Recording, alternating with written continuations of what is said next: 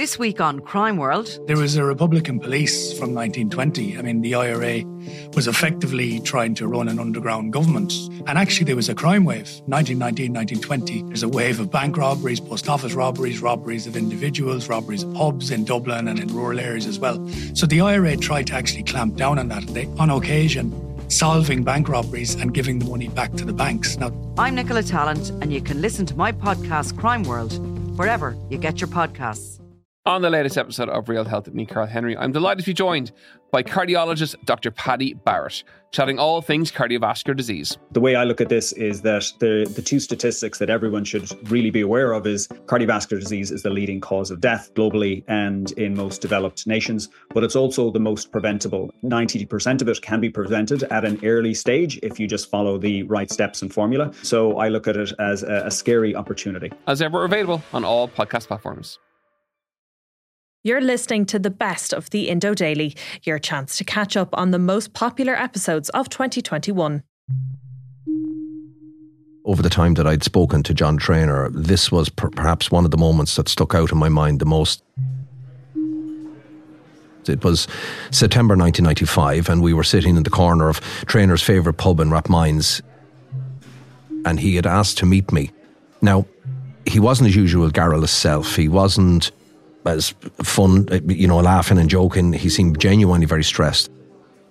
I remember he lowered his voice so much that I had to lean in across the table to hear what he was saying, and it was about Veronica Guerin and also John Gilligan, his partner in crime. And less than a week earlier, Gilligan had viciously assaulted Veronica when she went to ask him where did he get his money. And I remember so much what Traynor told me. He said, I told her not to F around with that man, as in Gilligan. And do you see what happened? The man is mad. He feels like he's defending his family. And if anyone crosses that line, they will end up dead. Basically, what he was doing was he predicted the murder of our colleague, Veronica Guerin.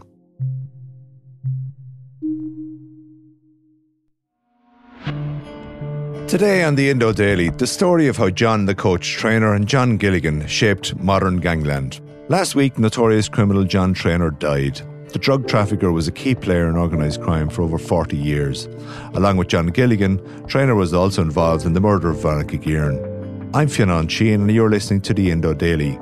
Today I'm talking to Paul Williams, Irish Independent Special Correspondent and the author of Gilligan, the mob boss who changed the face of organised crime. Paul, who was John Traynor? Where did he come from? What's his background? And how did he end up getting involved in criminality? Well, I suppose over 40 years of that the phenomenon of organised crime has existed in Ireland. He's one of the standout personalities. He's played a big role. He's one of the pioneers of the modern gangland as we know it. And he's always been a big player, and he was always playing with the big boys. So he originally grew up in Charlemont Street. He comes from a fairly decent family. And then his family moved at one stage to Crumlin. That's where he became very close to and got to know Martin Cahill, a lifelong friend from childhood. And then they moved to Kildare, and his father owned a pub out there, and they also owned a greyhound track. So he was one of those guys who was not the stereotypical socially deprived, marginalised poor kid who ended up going into crime. He went into crime because he decided to go into crime, and everything he did in his life was about that. He was an incorrigible, manipulative chancer. He was mendacious, cunning, clever, charismatic, and he played all sides. He was also he was a police informant on one side, and he was an advisor and a consultant to the changing organised crime world on the other hand. And it is a testimony to him that he died at 73 years of age from what we would call natural causes. I know he died from cancer, but in the gangland world that he grew up in and where he was a player, that was an extraordinary achievement. And it was testimony to his extraordinary, innate sense of self-preservation. So initially he worked with Martin Cahill. But then moved to working with John Gilligan. So how did that? Well, with that dynamic, him and Cahill were running together from way back in the 70s. So was himself and Gilligan. He'd known Gilligan, for example, from the time they're working in the B&I shipping line as two young seamen. And John Traynor took the big John Traynor. He was a big man, and his partner was a very small little man. And he took Big John took Little John under his wing and showed him the ropes. And he's older than Gilligan. But all through 70s, 80s, Traynor was very, very close to Martin Cahill, who was then the major player in organised crime here. They were running an industrial scale armed robbery racket. He had several robberies going on per week. He robbed millions. And Traynor would have played a big role in setting up, for example, some of the biggest robberies he ever did, like the O'Connor's jewellery robbery and the Byte Art Collection robbery, which was one of the biggest art heists in the world. The 17 stolen today were said to be worth at least 10 million. They were taken from the library, the music room, and the room known to the staff as the saloon. Of those stolen, the most valuable was this Vermeer, the letter, said to be worth at least £5 million. But anyway, the paradigm shift. He ends up in prison. He goes to England, ends up in prison. Gilligan ends up in prison. Cahill's gang, most of it gets broken up back the late 80s into the early 90s. He comes back from the UK. He gets out of prison in the UK where he's serving a 5-year sentence for fraud, Traynor. And he comes back. Gilligan comes out of prison. Gilligan has decided, like a lot of other criminals, there's a paradigm shift going on. They're moving into the drug trade. And Traynor had come to this decision himself as well. And he had spent time obviously in prisons in the UK where he was meeting this new generation of international drug traffickers, because as always the Brits were well ahead of us in these things. And he had learned, he was very clever. He learned from everybody else's mistakes, but he also learned from how their methodologies worked and all of that kind of thing. So when Gilligan decided to get involved, Traynor was his automatic choice of partner, because he knew he was exceptionally clever and he knew his way around money and laundering and all of that kind of stuff. And that's where that relationship started. But it started initially in 1993, which was significant because Martin Cahill lent them the money to the seed capital, a big chunk of it, about £100,000 or more. To get them going. To get their first shipment. First shipment, okay. Yeah. And Traynor designed the business model for them. And it was a very good business model. And then they start making money, and the money starts coming in immediately. They're growing exponentially. Like the increase and the dramatic spread of their empire was something else to behold. They were literally expanding by the month. Their market was growing by up to 50% every month or every 2 months. But they were making so much money, and Cahill decides he wants his money back, and he would promise 500,000 on 100,000 investment. At the same time, the IRA started an investigation following an incident in Dublin where one of their a function they had was attacked by the UVF in 1994, just before the ceasefire. Ultimately, that suited Gilligan and Traynor, because they helped convince the IRA that Cahill was involved, and basically Cahill then was murdered. And that was the end of it. And from then on, from that until 1996, summer of 1996, they thrived and boomed, and they built one of the biggest drug trafficking networks in Europe, and certainly the biggest ever seen here in this country at the time. The minute Martin Cahill is whacked, their business takes off like a rocket. John Traynor is a man who meets with and is an informant for Veronica Guerin in her journalism in the 1990s. How did Traynor come to her attention, and how did she make contact with him? Well, she was introduced to him because she got a third party to introduce her to him. She'd heard so much about him, and it was the summer of 1994. It was just around the time that Martin Cahill was murdered, actually, and so she had heard, and we'd all known about Traynor. He was a big name at the time, he was very well known around the place, and he was back a couple of years at this stage. And he was forever the eternal sort of opportunist and chancer, and he saw a chance here to, aggrandize himself, basically. That's the way he saw everything. How can I make something out of this?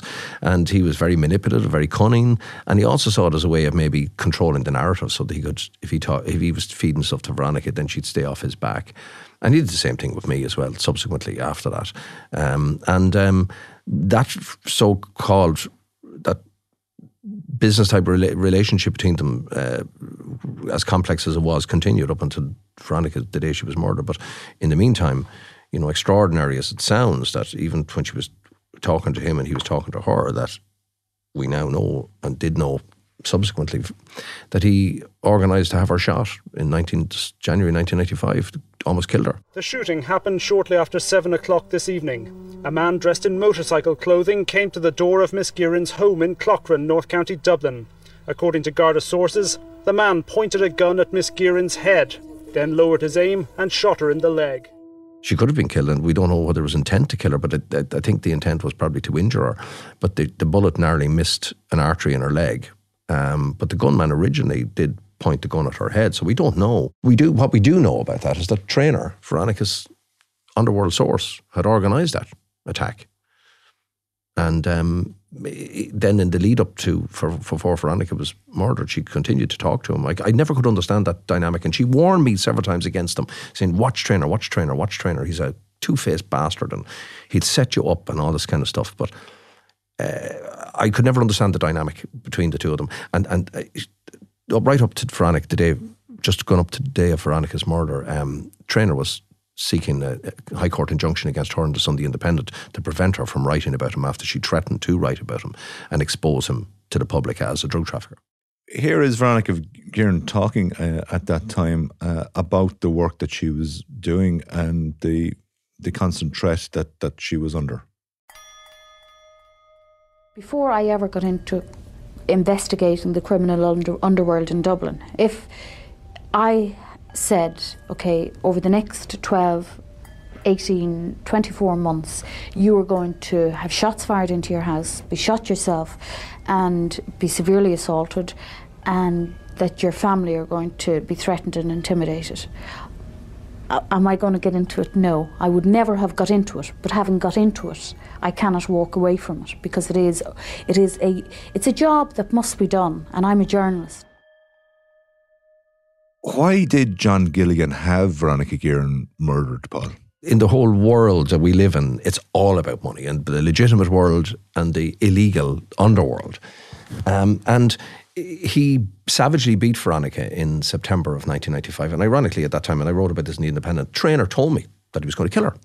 And I didn't absorb it until the day that I was standing beside her car and her body was in the car. But Gilligan absolutely, she went out to ask the question that shamefully we never asked, the state never asked, the Irish government never asked. Where did you get the money, John? Where did you get all these millions and you unemployed? And he attacked her because he had no charisma. He was not strategic in his thinking processes. He was just a thug and a bully boy, man suffering small man syndrome. And I remember Veronica telling me after this attack that he launched on her when she went out to talk to him at his home, it terrified her more than being shot when she was nearly killed. But she very bravely decided to make a complaint to the Gardaí, and Gardaí's got charges against him for assault. He was going to go to prison based on his record. He was absolutely sure of going to prison, and he was going to get at least a year. Now, these guys, by the month, their business was expanding so dramatically at up to about 50% a month it was expanding. It was the biggest, most lucrative drug trafficking operation we had ever seen in this country. And he wasn't going to lose if he went to prison, because he held an awful lot of he was the central, pivotal player in this whole massive drug network. Now, Traynor was a big player in it as well, but Gilligan ensured that he stayed central. So if he was out of the picture, the whole thing could have collapsed and other people would have taken over market share. So it suited everybody, including Traynor, I believe, even though he denied it vehemently all the way for the rest of his life, that Veronica be murdered. And tell us about that day itself. Veronica Guerin was returning from a court sitting in Naas when her attackers struck. For once, her court appearance was for personal reasons.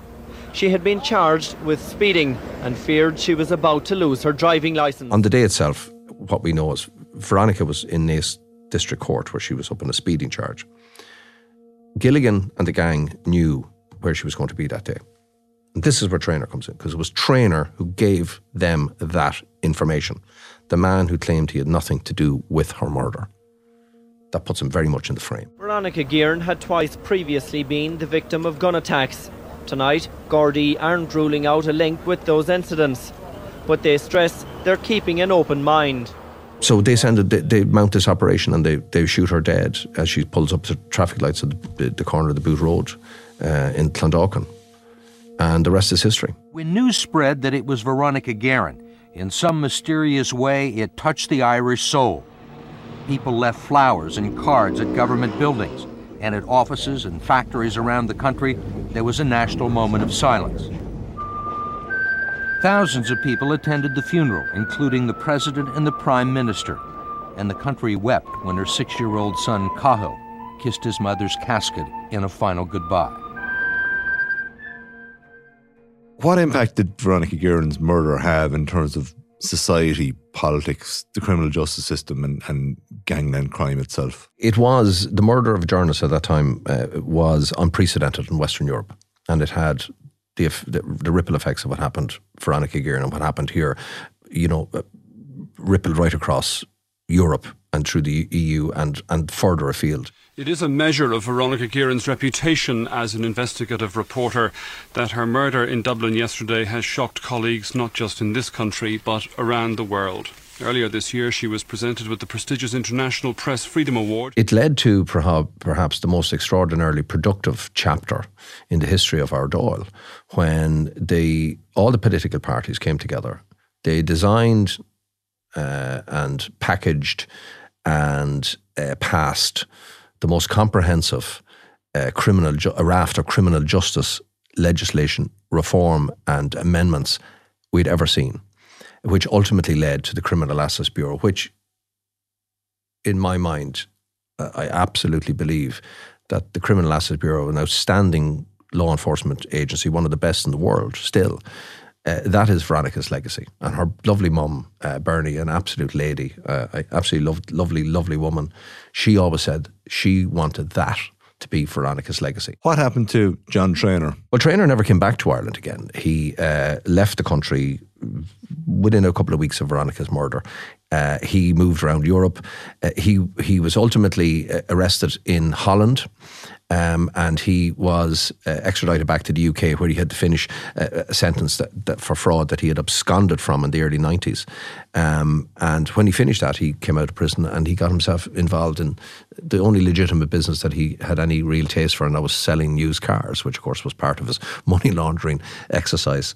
But I've no doubt, knowing the man as well as I did, he continued to be involved in some level of criminality. He wasn't a major player anymore. He kept his head down.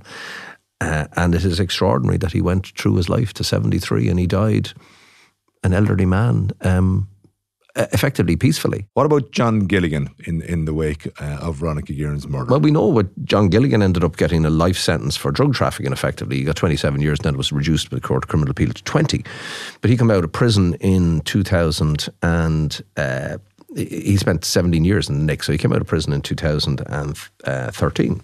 But here's the thing about him. He came out of prison still as arrogant and as obnoxious and bullying and ambitious and greedy as he was when he ordered Veronica's murder.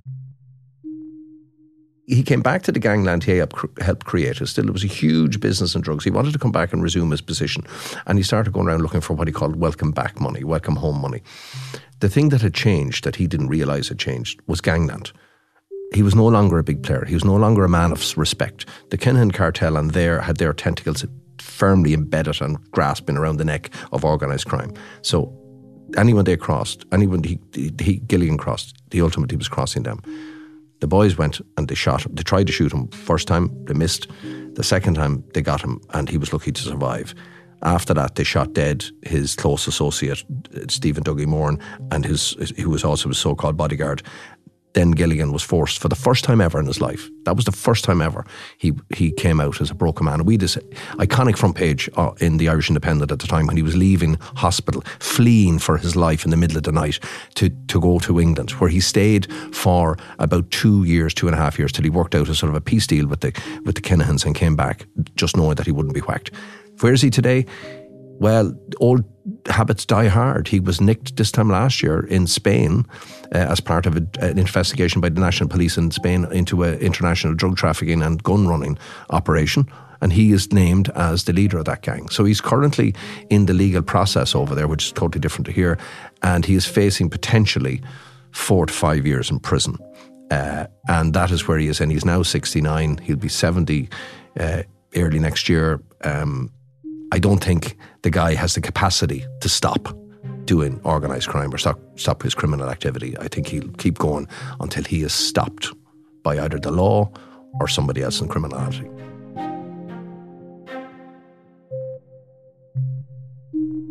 And John Traynor never charged with anything in relation to Veronica Guerin's murder, despite the fact that it's believed that he provided information on her whereabouts on the day. No, he was too clever. And remember, Fiona, he was the architect and the designer of their business model, this drug trafficking operation. None of the fellas, members of the gang who became supergrasses, could pin anything on him because he had always very dexterously stepped aside, and he wouldn't socialise as much with the rest of the gang as, say, Gilligan would.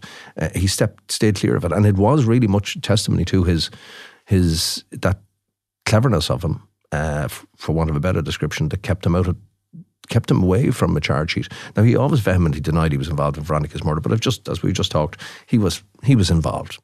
And John Gilligan then is acquitted of charges relating to the murder. Yeah, he's acquitted because he used fear and intimidation from his prison cell to vital witnesses refused to give evidence to the court. And I read their statements. Their statements were damning, and not only that, but their statements were capable of corroborating vital parts of the supergrasses who testified against Gilligan.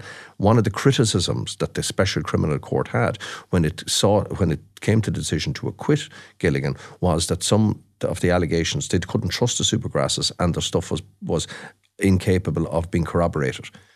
Gilligan had ensured all of that. He was still the puppet master.